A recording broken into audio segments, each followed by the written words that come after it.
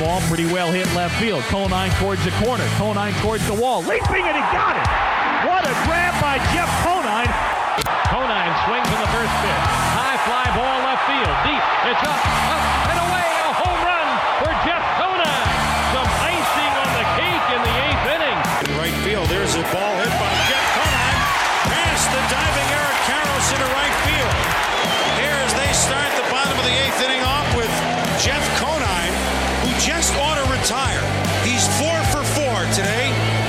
Just forget it. Just retire. He's in the Marlins Hall of Fame.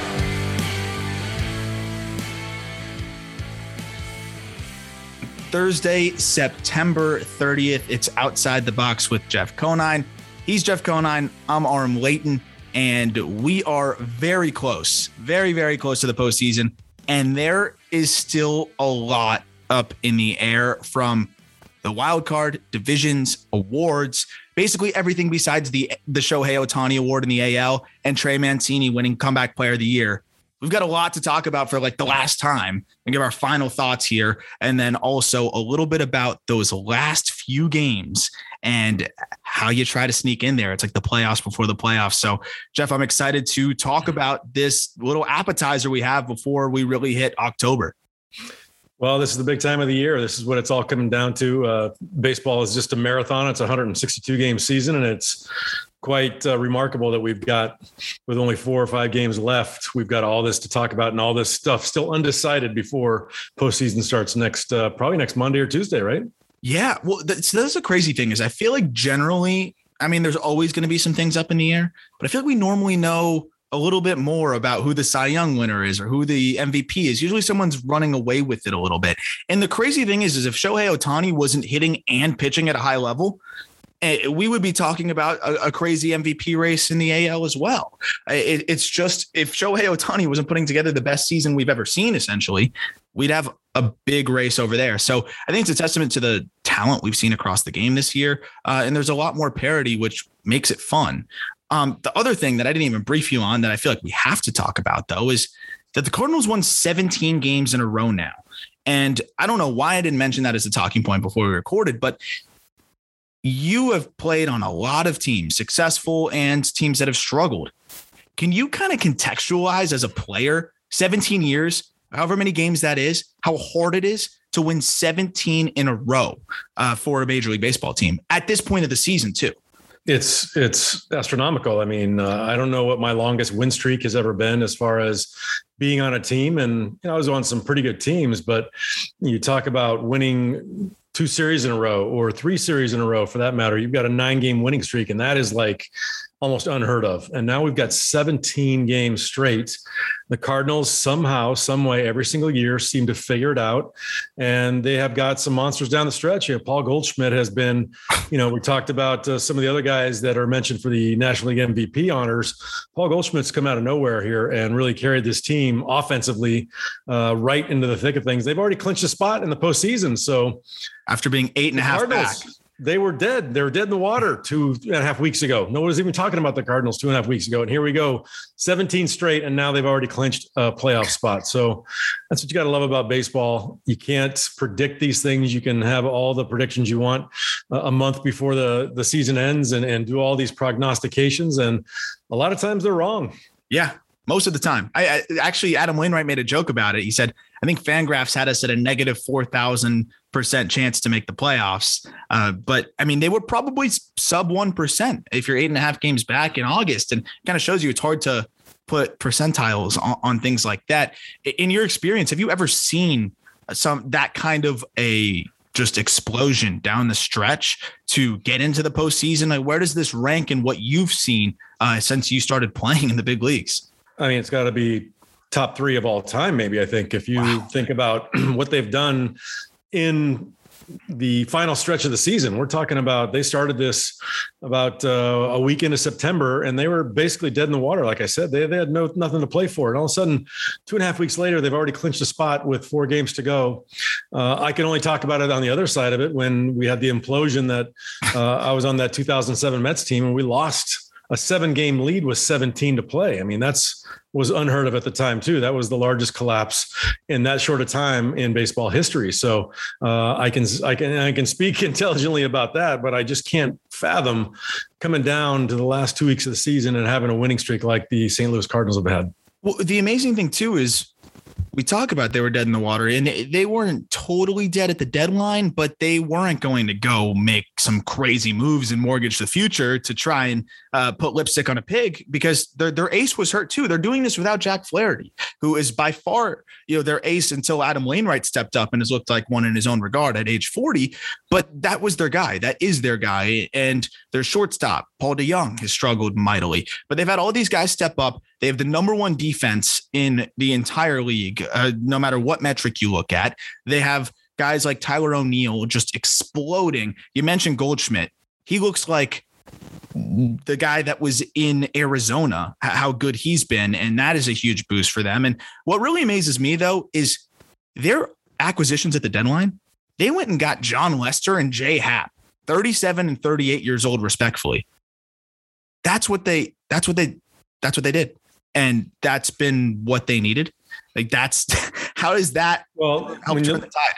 When you look at the way the culture in St. Louis, the way they put together teams, right? They put together these teams that usually don't have a whole lot of superstars. After Pujols left, obviously he was a superstar, but when you look at the teams they put together since he's left, there's no I guess Arenado is a superstar. This is their first full year with him.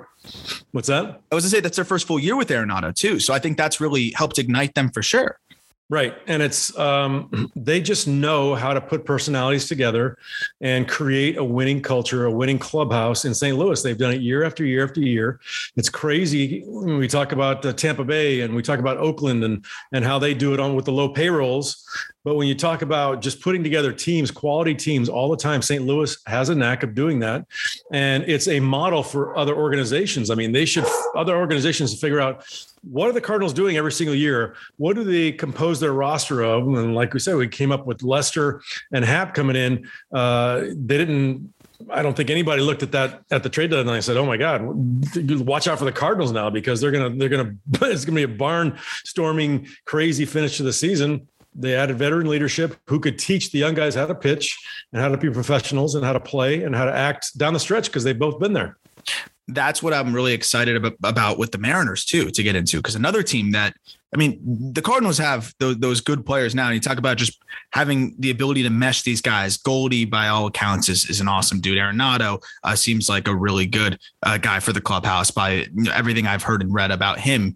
You look at those personalities, Wainwright, Yachty, it really works. And there's so much more than what meets the eye or what's in the statistics when it comes to a winning team. And that's my only explanation right now when I look at the Seattle Mariners, who are surging, absolutely surging. They have already smashed their over-under going into the year, which I think was in the low 70s. They're encroaching on 90 wins, and they're a half game out of the AL wild card with 4 games left. What makes no sense to me is that they don't excel at anything, really, like other than winning ball games, which is the most important thing. They have a negative 50 run differential, which is obviously not very good, but also doesn't tell the whole story. They are last in batting average. They are towards the back of the league in just about every offensive category. They are towards the back of the league in just about, or middle of the pack at best, in most pitching categories other than walks. They don't walk anybody, which I think is very telling. Even little league coaches will tell you what walks can do to you, but that's about it. Good situational hitting, and they just win games. How do you explain a team like the Mariners that is playing some guys that were perceived as role players? Guys are having good years, but the numbers aren't that crazy. How are they winning so many games? Well, when you look at, we talk about we've had a number of conversations about the role of a manager and the importance of wins and winning teams. And we've talked about, does a manager really matter? And I think when you look at Scott Servais and what he's done with this team, you can unequivocally say that it matters in Seattle right now. Scott Servais has done a remarkable job of piecing together this lineup, this team take their last win. They had a guy start that had pitched 2 days before and gotten shelled through 54 pitches. And he's like, you know what? This is going to be our best option right now. And it's going to be an all hands on deck bullpen type day. We're going to let you go as far as you can. He pitched 4 innings. The bullpen took over and they ended up winning the game. And it's like, that seems to be happening again and again and again. They lead the league in 1-run games. And like you said, minus 50 run differential. That's not just like 5 or 6 runs that you've been outscored. That's 50 runs. That's a crazy big run differential. And for a team to be even speaking about making the playoffs, that is pretty remarkable. And if Scott Service doesn't win Manager of the Year in the American League, then the award shouldn't be given out. I agree with that. And that's something I didn't even think about, really, is what they've done at the end here. He's got to be the guy that wins that award. And it's been really amazing what they've been able to do down the stretch here, because I wouldn't want to run into him. But at the same time, who on their team really scares you right now? Nobody scares me. Mitch Haniger's a monster, but are you scared of Mitch Haniger? Maybe right now, but like, no. On the pitching side, who are you throwing? Who are you throwing in a wild card game? Who are you throwing in a 7-game series? Have we seen a team like on paper that's this mediocre? Like, not to be rude, but do what they're doing and potentially make the playoffs? Like, when's the last time a team like this, besides last year's shortened season with the Marlins, like when's the last time a team like this has forced their way into the playoffs and everybody looks and is like, how'd they do this? Is there a time that you can relate to in this? I can't think of another team that, when I was reading an article and said the last time a team made the playoffs with a negative run differential was 2007. So that's 14 years ago. It just doesn't happen very often. I mean, playoff teams are usually the top of the league in just about everything, every statistical category. They definitely do not have negative run differentials. No. And if they do have something that's outstanding, it's usually pitching. And like you said, the Mariners are 10th out of 15th in the American League in pitching as far as ERA is concerned. They're way down at the bottom in every offensive category except for home runs. They've hit some home runs. They're almost 200 home runs on the season, so they can bang the ball a little bit. And it's kind of spread out like the San Francisco Giants. Their lineup is very spread out as far as contributions. So they're getting contributions from a lot of different spots, 1 through 9. So that lends to their record and how they're doing in these 1-run games. Guys are coming up with clutch hits, and on the days they're getting beat, they're getting blown out. I like what you said there, because it spurred a thought in me, because the one thing that they are doing well is coming through with runners in scoring position, coming through in clutch spots. And that's something that a lot of people say is luck, and some of it might be luck. But I think what lends some probability and helps you be successful with runners in scoring position is balance that you allude to through the lineup, because it's not always going to be your cleanup hitter up with the runner in scoring position and 2 outs. It's not always going to be one of your top 5 hitters. It's going to be the 8 guy sometimes, or in the AL, it's going to be the 9 guy sometimes. But the interesting thing is with the Mariners, they don't have any superstar or anybody jumping off the page. But as you mentioned, it's pretty well distributed, where there's a lot of different guys that at least have the capability of doing damage, and they're doing it in the big spots, and they don't have that gaping hole in their lineup. I know it's the major leagues, but is there a merit to that, where you don't have anybody that excels, but you have at least no steep drop off at any point? Like, the steepest drop off for them right now is their rookie sensation that has struggled in the beginning and has been coming alive in Jared Kelenic. You know what? You look at, I didn't delve deep into the metrics in this whole thing, and sometimes there are not a lot of metrics in winning baseball games. Men on second base with nobody out. Do they get that guy over to third base? Is there sac flies that score that run? There's a lot of little things I know I played against Scott Service and I know him fairly well, but to pick his brain, at least virtually, I think it would be, yes, we're doing all the little things correctly because we have to. We have to do all the little stuff right in order to win baseball games. So they're getting guys over, they're getting guys in. They're probably hitting and running a little bit. They don't have much team speed. They really don't have any stolen bases. So it's not like they've got a bunch of fast guys that are really creating havoc on the base paths. My guess is that they've been taught to run the bases well. That's something that, is a lost art in this game now, especially in the big leagues. It's crazy how badly the bases are run nowadays. And I think Scott Service has probably taught them how to run the bases the right way and be efficient and be aggressive when they need to be aggressive. And that's why they're scoring runs and winning games like that. I think it's a really good point you bring up there about base running, because I think the basketball equivalent is somewhat where you see defense is so bad in basketball nowadays because defense doesn't get you recruited. You got to really be good against good competition. But how do you turn heads? You make plays, you score, you do those things. Baseball, we talk about the showcase effect. That's something I've always talked about. It's not about grinding out ABs. It's about putting up the exit velo. We've talked about this. It's about running the fastest 60. It's not about getting a good jump. They don't care about the jump you get. It's about what his 60 speed is. It's about what his exit velo is, what his throwing velo is. And that's really not encouraging the development of the little parts of the game. And I think that's why we're seeing it start to make its way up to the big leagues. We're about a decade into this hardcore showcase era now, and we're seeing those players make their way to the big leagues. And I think when you look at the base running, it's not something that you're able to put a value on very easily outside of this is how many bags they stole. But you see guys taking the extra base and doing the right things. For example, the Marlins, they've struggled mightily this year for a lot of reasons. But one of the things that's been the most frustrating for me having to cover them is they've been picked off 22 times. 22 times. And they have speed. But you're giving away outs. The last night, or 2 nights ago, it would be for the people listening. Extra innings. I know you hate the rule. But how do you just kill yourself in extra innings? Get picked off. Get picked off. Second base. They're giving you a gift and you're like, nope, don't want it. I don't want it. Pick me off. Picked off. That's 22. Next most in Major League Baseball, 13. 13. You can't win like that. You can't give away outs like that. That's inexcusable. That's what I said. If you get picked off at second base, talk about momentum. I think that's a big thing too, is the Mariners are capitalizing on momentum.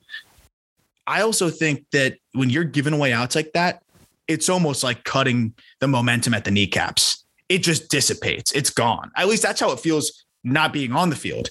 Can you talk about what it feels like off the field or when you're on the field? When you get somebody picked off, you feel like a rally starting. Now you're back to nobody on and an out.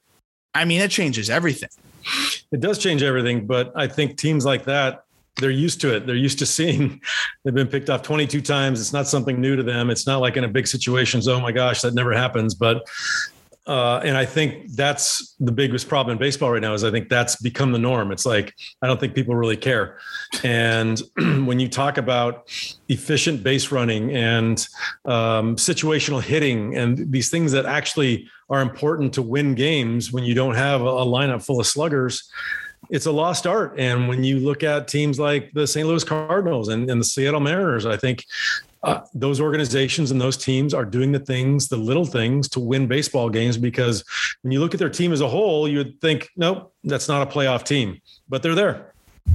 So one thing we were debating in the chat, in our staff chat for Just Baseball, is the difference between luck and just them doing some of the things like you said. So for the Mariners, how much of this is luck versus maybe a really tight clubhouse? Because something that sticks in my mind is like Kendall Graveman, after he got traded, their closer, they traded him away around the deadline to the Astros, and he was crying.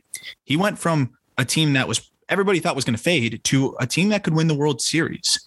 And he was crying and shocked that he was traded, which tells me, of course, he very much enjoyed Seattle and enjoyed the team. How much of this is these guys just liking to play with each other? As a player, can you kind of provide some insight as to how much that can impact winning versus losing? Is that playing a big part, you think, in what we're seeing from the Cardinals, or especially what we're seeing from this Mariners team, which to me is filled with a bunch of grinders who've been passed on by other teams with a chip on their shoulder, that most of them aren't high-end, top-end talent guys, and the guys that are the rookies. So they're still humble. That's what I kind of see with the Mariners dynamic. 100%. I was on 2 winning teams. In 1997, we had a bunch of veterans that were kind of high profile players they put together right before the offseason that year. And we were built to do what we did. We were put together to win a World Series, and we did just that. And not only did we have great players, high profile type players, but we all gelled very well in the clubhouse. We all played together very well as a team. Fast forward to 2003, this team is put together and was given basically no chance to win anything. They were not expected to win anything as far as postseason is concerned. They're 10 games under 500 in mid-May. Jack McKeon is hired as the manager. which is just pulling something out of the dark. I mean, how does that even happen? He replaces, gets in there, and the Florida Marlins had the best record in baseball from mid-May until the end of the season. And when you looked at that team in paper, it kind of reminds me of the Seattle Mariners. It's like, yeah, there's some good players, but you got Dontrelle Willis is a rookie. Miguel Cabrera is a rookie. Yeah, you can see hindsight now and say those guys were superstars, but they weren't at that point. They were just getting their feet wet. Mike Lowell was as consistent as they get, and he was having a huge year, but he got hurt. And you look around the infield, we got up the middle, Luis Castillo and Alex Gonzalez, who were known for their defense. Luis Castillo is known for his 33-game hitting streak, but they're not offensive juggernauts that you'd say, oh my God, those guys are going to score a ton of runs. Derek Lee over at first base, he hadn't had a huge year yet. So on paper, that's the kind of team I'm looking at when I see the Seattle Mariners, is that in the clubhouse, these guys have so much confidence in each other to be able to go up in the plate. And I don't believe in the whole luck thing when it's this much consistency throughout a season. I agree.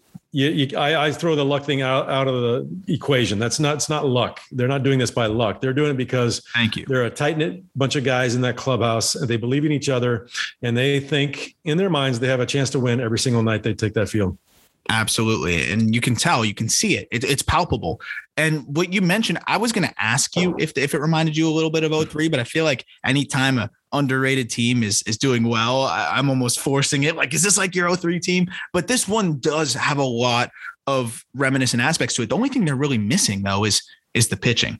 But even at that point, did you know 23-year-old Josh Beckett was going to carry the team through the postseason? Maybe someone steps up. Maybe that's Chris Flexen. Who knows? But what I love about the balance of that team too, that we're looking at the Marlins, is you don't really have anybody with an OPS over 900. You talk about Miggy. Yes, he did well and he had great moments in the postseason, but he was 4 for 24 in the World Series. He hit 268 with a 790 OPS, which is good, but it's not like he was prime Miguel Cabrera getting thrown in there. He was a 20-year-old. And so there was a lot of just surprise and a lot of cohesiveness that allowed the winning. That, it goes back to what we'll probably talk about in the next episode, is you guys never felt out of it, making that comeback in Chicago after the Bartman incident, which we're going to finally talk about in the next episode. Like, those are the things that a team that has just this relentless attitude can do. I don't think most teams would take that out given back to them and be able to just continue to go. That's something that is built right from the whole year. Like, that's a confidence that is built over the course of the year, knowing that the guys around you, I feel like, are bought in. That really helps you yourself when you're on the field, right? 100%. You know that if I don't get my job done, the guy behind me, I have total confidence in him to get the job done. So that permeates the whole clubhouse. And there's just a sense of unity that doesn't happen very often. It doesn't happen very often. And when it does, it's something special. And that's why, I look at those two teams, and that separated them from all the other good teams that I was ever on, is that just that magical air of confidence, that magical air of unity that we had in that clubhouse all came together the right way in 1 year. And I'm a big believer that that's why we won. So to wrap up on the Mariners now, though, I mean, how much can they ride that wave? Are they without pitchers, with Marco Gonzalez or Chris Flexen being your best postseason starter potentially? They're bringing up prospect Matt Brash, who I really like, but it's a rookie making his first start in the next day or two. They've got Logan Gilbert, who is a top prospect, but again, rookie. There's a lot of questions there. Can they ride this wave and create havoc in a 7-game set? Why not? Why not? They're hot right now. We talked about this before. When you go into the postseason, it's not about the best team. It's about the hottest team and who gets hot at the right time. And, you kind of think, well, look at the Cardinals. They've got a 17-game winning streak. Are they at the tail end of that? Because it's going to end at some point and things aren't going to go as well. So I don't know if there's any anxiousness in that clubhouse saying, oh my God, we still have 4 games to go before we end the season, or 5 games to go before we end the season. And, can we ride that wave even longer? Because they still have another 3 weeks that they need a wave to ride in October to make it to the World Series. Same with the Seattle Mariners. They're on a wave right now. They're riding it. They're 8 out of 10 or 9 out of 10 of their last games they've won. They got to finish it up here because they're still a half game back, and then ride that wave as long as they can into October. And it's a tough thing to do. It's emotionally a very difficult thing to do, is to ride that kind of high that long. I agree. I've actually thought about the same thing. I'm like, do you want this? Did it start like 5 games too early for them? It's going to be fun to see how it all ends up. They clinched though. So it's going to be that 1-game playoff where they're going to have to find a way to beat most likely Max Scherzer and the Mariners. Look, the way they've been hitting it, I think anything can happen with them too in a 1-game playoff. If they make it against any of the Blue Jays, Red Sox, Yankees, it should be a close one. We're going to talk about the NL MVP, which is a really interesting debate in terms of the main 2 guys in Bryce Harper and Juan Soto. But before we get there, I want to get to the jersey, which I can see blue piping with a white shirt. So I'm going to guess Braves jersey. What's the jersey? Rays? Come on, man. We're Mariners. talking about. Okay. You want Mariners. Okay. Well, I've got a Mariners behind me too, actually. I see that. Guy's Ken Griffey. So that will have to be my first guess, is Ken Griffey Jr. Negative. That's my favorite player of all time. So I would have been upset if I didn't see that jersey yet, but I don't know if I've seen that in your collection. Other Mariner, Randy Johnson. Nope. Damn. I thought that was a good one. That was a good one. Mariner, same year playing time, I'm assuming. Yep. Oh gosh. Ichiro. Yes. There it is. Of course. And the tie to Ichiro is obvious. Love it. That looks great. Really cool. And by the way, if you're listening on Apple, you can see the video on YouTube at Just Baseball Media, where we have these episodes up there as well. That's a sweet jersey. I'm assuming you got it signed though before, because it would be a Marlins jersey, obviously, if you got it signed when he was with the Fish. So, I mean, we've talked a little bit about Ichiro. I loved your story about going to Tokyo to, finalize the signing with David Samson, and just seeing the entire just brigade of media to see how important he is. This is one of the guys that probably when you got this signed was breaking records, breaking George Sisler's single season hit record, and doing things that we haven't really seen.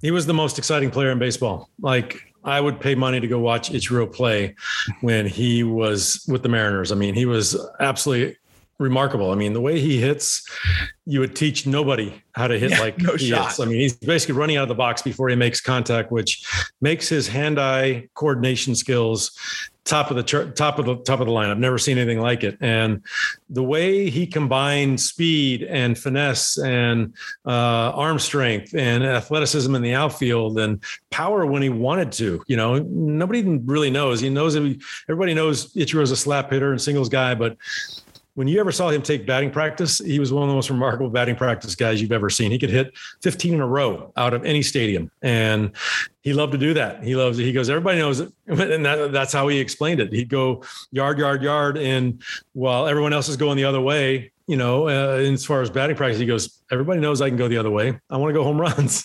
So that's what he did. He went home run in batting practice. But, just an electric personality, an electric player.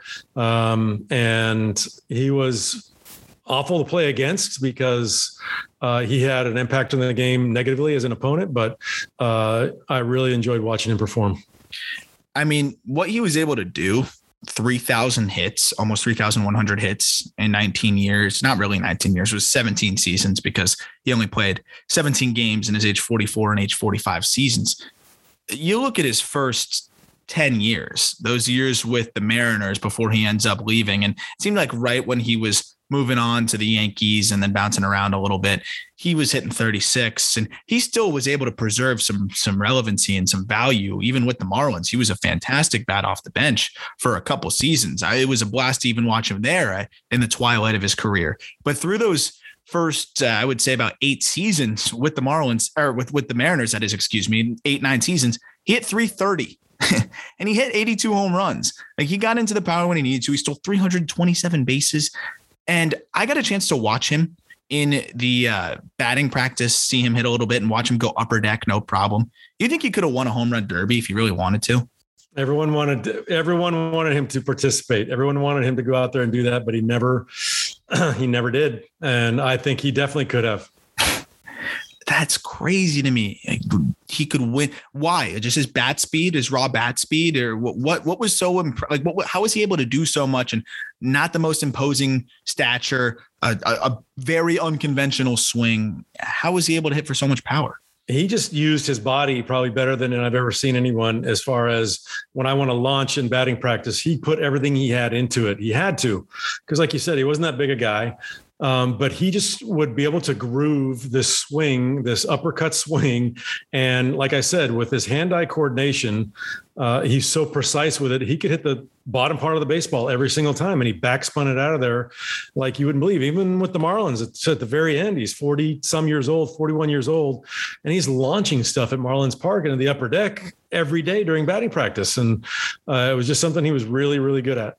You think if he played 20 full seasons, and how many hits do you think he could have finished? Like, could he have hit 4,000? Like, if he had another 4 or 5 seasons in his prime, it would have been, right? He started at 27 years old in the United States playing in Major League. Well, people forget that he came to the United States with like 1,400 hits. Yeah. He was the batting champion for 4 or 5 years over in Japan. He comes here with 1,400 hits already. And then when you tack that onto the 3,100 he got here, I mean, obviously there's nobody that's gotten more hits than Ichiro. And absolutely, if he comes over here as a 20-year-old player, I think he breaks all kinds of records. Yeah, because it's not like it took him some time to get acclimated. He won Rookie of the Year and MVP. He had 350. First season. What did he have, 265 hits that year? He had 242 that year, and then 3 years later, he had 262. Like 262 in 162 games. That's insane. It doesn't make sense. And that was immediately. He had 242, and then just got better and better. So you imagine he plays 5 years in the MLB.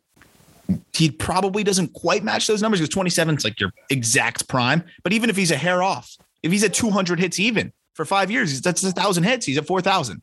And I think that's a low estimate. That's pretty damn cool and just exemplifies how good he is. Not to mention that he would have had probably 700 plus stolen bases as well. Yes. So just a special player. And by all accounts, and I'm sure you can corroborate this, a very, very kind person and as like formal and respectful as you can find. 100%. I mean, you know, when you go over and watch, we went over there and got to see a spring training workout in Japan, and the way they conduct themselves, the honor that they feel that is bestowed upon them to be able to put on a uniform and play professionally is unmatched. And it was really cool to see Ichiro over there while we got to go see his signing, and in his culture, in his element, and the adoration and the where they put him. You know, you think Michael Jordan's big over here. Ichiro is 10 times bigger in Japan than Michael Jordan is here in the U.S. And he's just a humble, respectful superstar, and you don't see that anymore. Yep. And well, I'll correct you on that one. We're seeing it with Shohei now, who I think is the LeBron. I think he's going to be like that LeBron for them.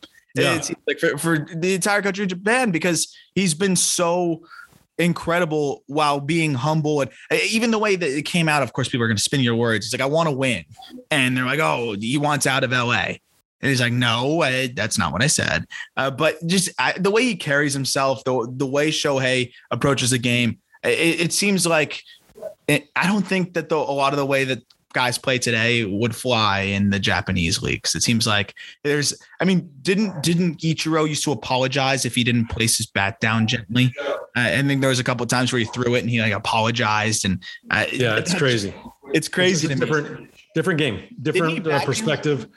They even told the American players that we saw the Oryx Buffaloes spring training, and they took an infield, and it was literally the first day of spring training, and they told the American players to sit down and watch the way we do it here. Because first day of infield, outfield, when you go to spring training in Major League, they're flipping the ball around, it's very casual. In Japan, it was 100% right from day one. These guys are throwing laser beams everywhere. It's crisp. It's flawless. It's like my jaw was on the ground, so I can imagine what the American players are like. Oh, wow. Well, we got to step it up here. Yeah. And it even goes to the Little League, right? We didn't get to see Japan in this year's Little League World Series, unfortunately, due to COVID, but they always have a team of just such young, exciting, focused, talented players that just do the fundamentals right. They're not getting picked off. They're not messing up those little things that we see big leaguers do and make mistakes with nowadays. But I want to get, before we wrap up, the last thing here is the NL MVP, because this is something that has been discussed a little bit more now. It seemed like Tatis was the runaway for a while, and he's hit a bit of a wall when we talk about moving to right field and not providing much defensive value. And then you have Bryce Harper and Juan Soto, who have come alive on a different level, just a different level of what they are doing right now. And the Phillies probably not going to make the playoffs. The Nationals are going to lose 95 plus games, but the Phillies are still in it. They're not eliminated yet with several games to go. And if it weren't for Harper, the Phillies would be way out of the race. And I think that matters. But you have people that are saying, well, Soto's having the better individual season. Soto's hitting .318 with a .468 on base and a .545 slugging. Bryce Harper, .311 with a .433 on base, but a .617 slugging, which is just absurd. There's obviously the debate that Harper's playing more meaningful games right now. But some people say it's most valuable player, not most valuable player for a good team. What are your thoughts on that? Yeah, it's been quite the juggling act we've seen with this NL MVP this year, hasn't it? It's been Tatis's to lose at the beginning. They're gonna give it to him basically. Well, the fall from grace for the Padres, I think, pulled his stock way down. I mean, he's still having a phenomenal year. Because you got to think about, he's leading the National League in home runs with 41. He missed a month's worth of games. That's crazy. He's missed over 30 games this year because of injury, and he's still leading the National League in home runs. What if he gets those 30 games back? We're looking at a 50, possibly 60 home run season. I mean, that's insane what he could possibly put up. But that didn't happen. He went to the outfield. He has not played great defensively out in the outfield. I think that hurt his stock a little bit as well. But when you look at what Bryce Harper has meant to the Philadelphia Phillies in the second half, like you said, he's kind of carried that team. And if they do make the playoffs, that will seal the deal for Bryce Harper. Oh, I agree. Without him in their lineup. Soto obviously is one of the greatest young talents we've seen in baseball. He's only 22 years old. He's got 139 walks. Harper's next with 90 something. And there's not even another guy in the hundreds. He's got 139 with that gaudy 468 on base percentage. So the most incredible combination of power and patience at the plate. Soto's just a stud, and he's going to win his share of MVPs. Absolutely going to win MVP if he doesn't win it this year. But I give the nod to Bryce Harper right now, just because, like you said, he's been in more meaningful games, and without his contribution to that team, the Phillies aren't where they are. No chance. So if you flip-flop them, right? Harper's back on the Nationals and Soto's on the Phillies. Soto's the MVP. I think so. Because we're talking about most valuable player, not the best player. There are other awards for that. They got the Hank Aaron Award, and they got other awards for, the Sporting News Player of the Year. They got other awards to give to the best player. But when you talk about most valuable, I think it's got to come into the equation that what you've done for your team in that season to help them be competitive and to be relevant in the playoff discussion.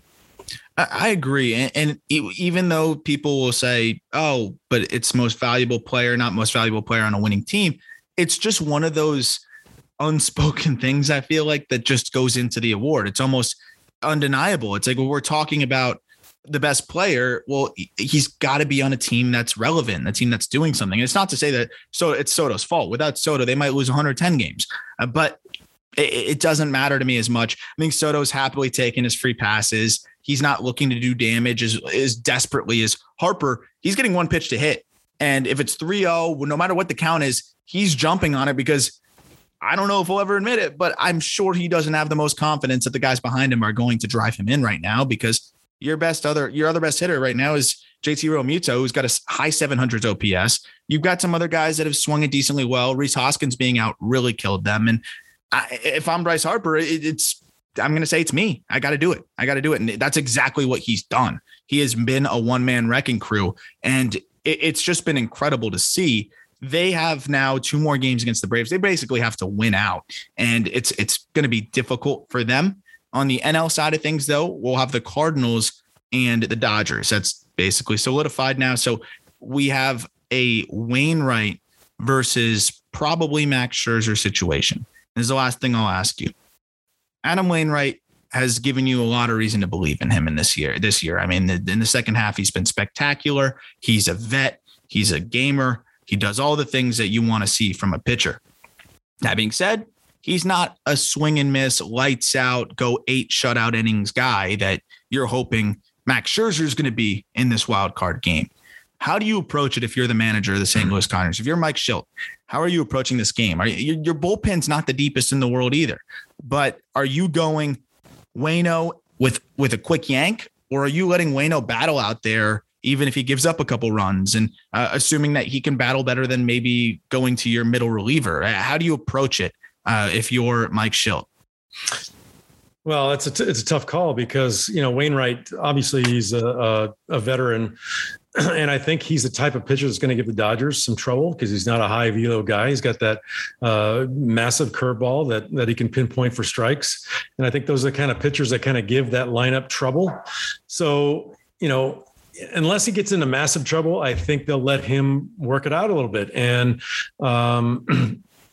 that's the thing about the one card playoff. It's all hands on deck. It's a do or die game. You don't want to fall behind, well, especially against a guy like Max Scherzer. I mean, if he's going out there and Wainwright gives up 2 in the first, good luck. You don't want to panic with that situation, but then again, you want to do whatever you can to win that game. You have to win that game. So that's a tough game to call with Wainwright on the mound. And if he gets in any kind of trouble early on, I think they have to go to the bullpen. And the best news about the postseason coming up is that no more runner on second base with the extra innings. So you can happily watch baseball again. Love that. Without getting upset. But I'm excited. We got the last week here. There could be a 5-way tie, by the way.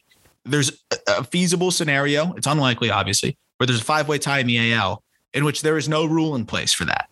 So Rob Manfred, it would go to his desk, and we would let him make the I think would obviously be the great decision and decide what would be the solution to a 5-team playoff. I'm sure Rob Manfred would make the best choice and everybody would be very happy. So let's hope that the 5-way playoff or 5-way tie doesn't happen. But the fact that that's even a scenario is a testament to how much parity we have this year. And I'm going to give you your last word here. Do the Mariners pull off the miracle? Half game out, 4 to go. Can they make some magic happen? I want to see it. I really do. I want to see this team make this postseason just because I love the underdog and I love what they're doing over there. So I'm going to say yes. I'm going to say they pull it off. Let's go. Well, if they do it, we'll be digging this clip back up. If they don't, we'll bury it and pretend it never happened. Exactly. That'll do it for today's episode.